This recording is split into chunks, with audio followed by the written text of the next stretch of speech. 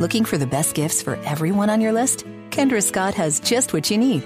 Find jewelry for every style at an affordable price. From diamonds and genuine stones to the season's best trends, Kendra Scott Jewelry is a gift that's sure to wow. You might even find a few things for yourself. Shop now at KendraScott.com and enjoy 15% off your order with code JOY15. 'Tis the season to give joy.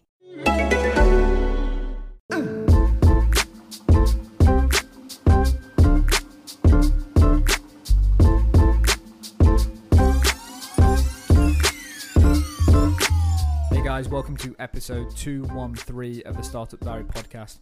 Now, this one is likely to be a little bit shorter than normal and more of like a public service announcement because I had a meeting with two of the members of Expert Trades last night, and one of the conversation points that came up were around receipts, and the chap we're speaking to got extremely excited, and you're probably thinking that those two things do not go hand in hand, but I just wanted to put something out there basically to help you. If you are a sole trader or you are starting a business, please make sure that you keep every receipt that you have, because as you grow your business, especially in the UK, I'm not an accountant, I don't play one on a podcast, so please go and check for your relevant country in terms of where you sit with these laws.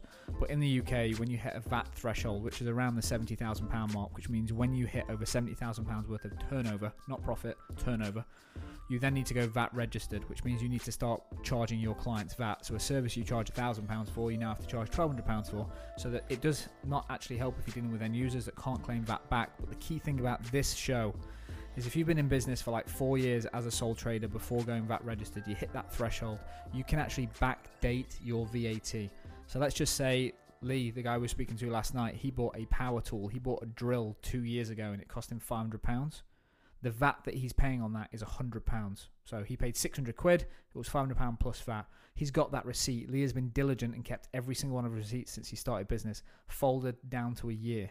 He went VAT registered 2 months ago. So his first VAT claim, his first VAT return is next month. So we got talking about VAT. I was like, oh, okay, I guess you've got your rebate coming. He was like, what? He had no idea what this was. Got a VAT rebate coming. He was like, how does this work? I was like, I'm not an accountant, but when we started out, we spent so much money on businesses, process, equipment, everything. If it's still in the business at the point of time when you do your VAT return, you can claim VAT back on it. So the drills, the tools, the equipment that he bought, he's got all these receipts. So then all of a sudden he can backdate his VAT that says, hey, great, I'm now VAT registered. Here's all my receipts for the last 4 years, and here's the stuff that's VAT eligible. So he's going to get a VAT rebate, which means HMRC are physically going to give him a check back for the VAT that he's paid in the past. It's a great way for someone that goes VAT registered to get an initial bump of cash into the bank. Obviously, when you go VAT registered, there's probably some growth taking place in the business. So if you're a sole trader right now, think about, and you might think, I'll never be VAT registered, but you never know. So just take some time. Every receipt, everything, whether you use a phone to scan it, I don't know, there's services out there like Receipt Bank or whatever they're called. You can scan receipts and save them. The simplest thing to do is every single receipt that you get that you believe is relevant to the business, and don't get me wrong, if you're going to buy in like meals at the weekend, then it's not relevant to the business. You can't go and claim VAT back for that. We're talking about like equipment purchases. So the two things that I learned yesterday when we were talking about this, the last 4 years, you can claim it back for materials that you've still got in the business, or materials that were used in the business to make something else that you still have in the business, or the last 6 months of services. So for Lee, he's a boiler engineer. He's fitted 20 boilers in the last 6 months. He's paid VAT on 20 boilers. Let's just say there's £200 a boiler. There's £2,400 worth of VAT he's paid in the last 6 months. And because that's a service, he can still claim that back. So Lee's going to get a nice check back. I wanted to jump on the mics and say, if you are a small business or starting a business, be diligent, keep your receipts, because if you ever hit that VAT threshold, you can then put that claim in, and it can be a substantial amount of money. When we did it at Expert Trades, we got £9,000 back, which is a huge amount of cash to inject into the business. So guys, that's that. Harry's been on the mics. I said this is probably not a two-way show. This is just me talking for 5 minutes just to say, keep your receipts, be diligent, put them in a bag, put them in a folder, put them in the attic, forget about them, because when the time comes when you are forced to become VAT registered, it'll be a nice Brucey bonus to come back into your pocket. Harry, anything that I haven't covered? Just that Brucey bonus.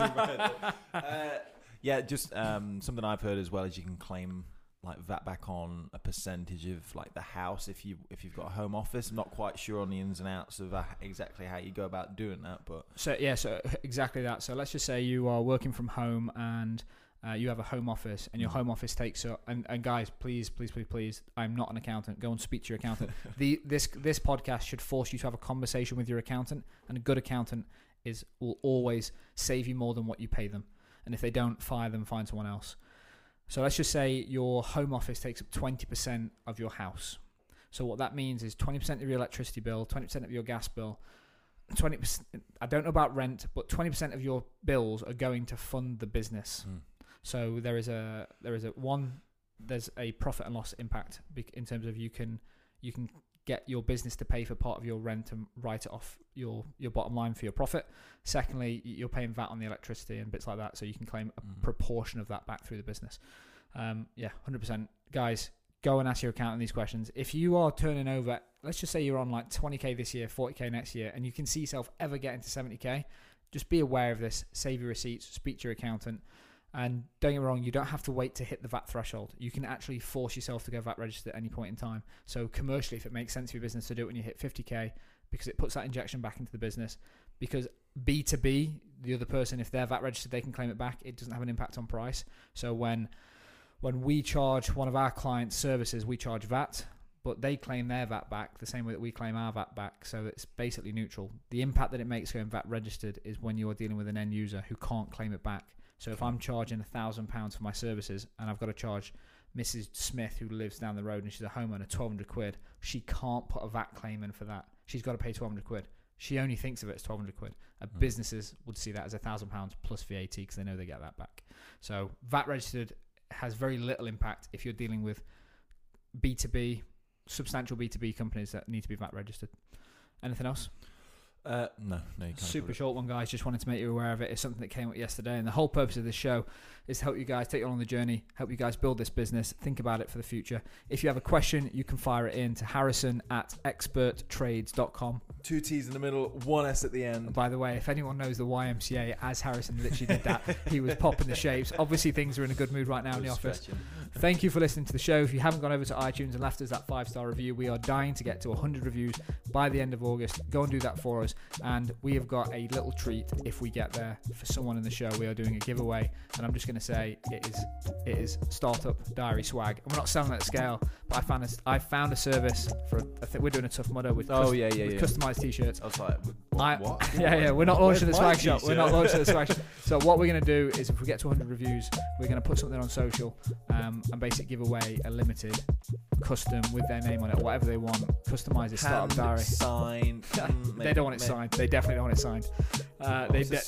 They don't want it signed. So we're going to put some swag up as a thank you if you can help us get to 100 reviews. So if you haven't been motivated enough by the knowledge that we drop on the show, go and do that now. Stop the podcast. Go and leave us that review. Speaking to you, John. And Mike. Pull the car over. Leave a review. Don't do it while driving. Anyway, on that note, drive safe, kids, and we will see you on the next show.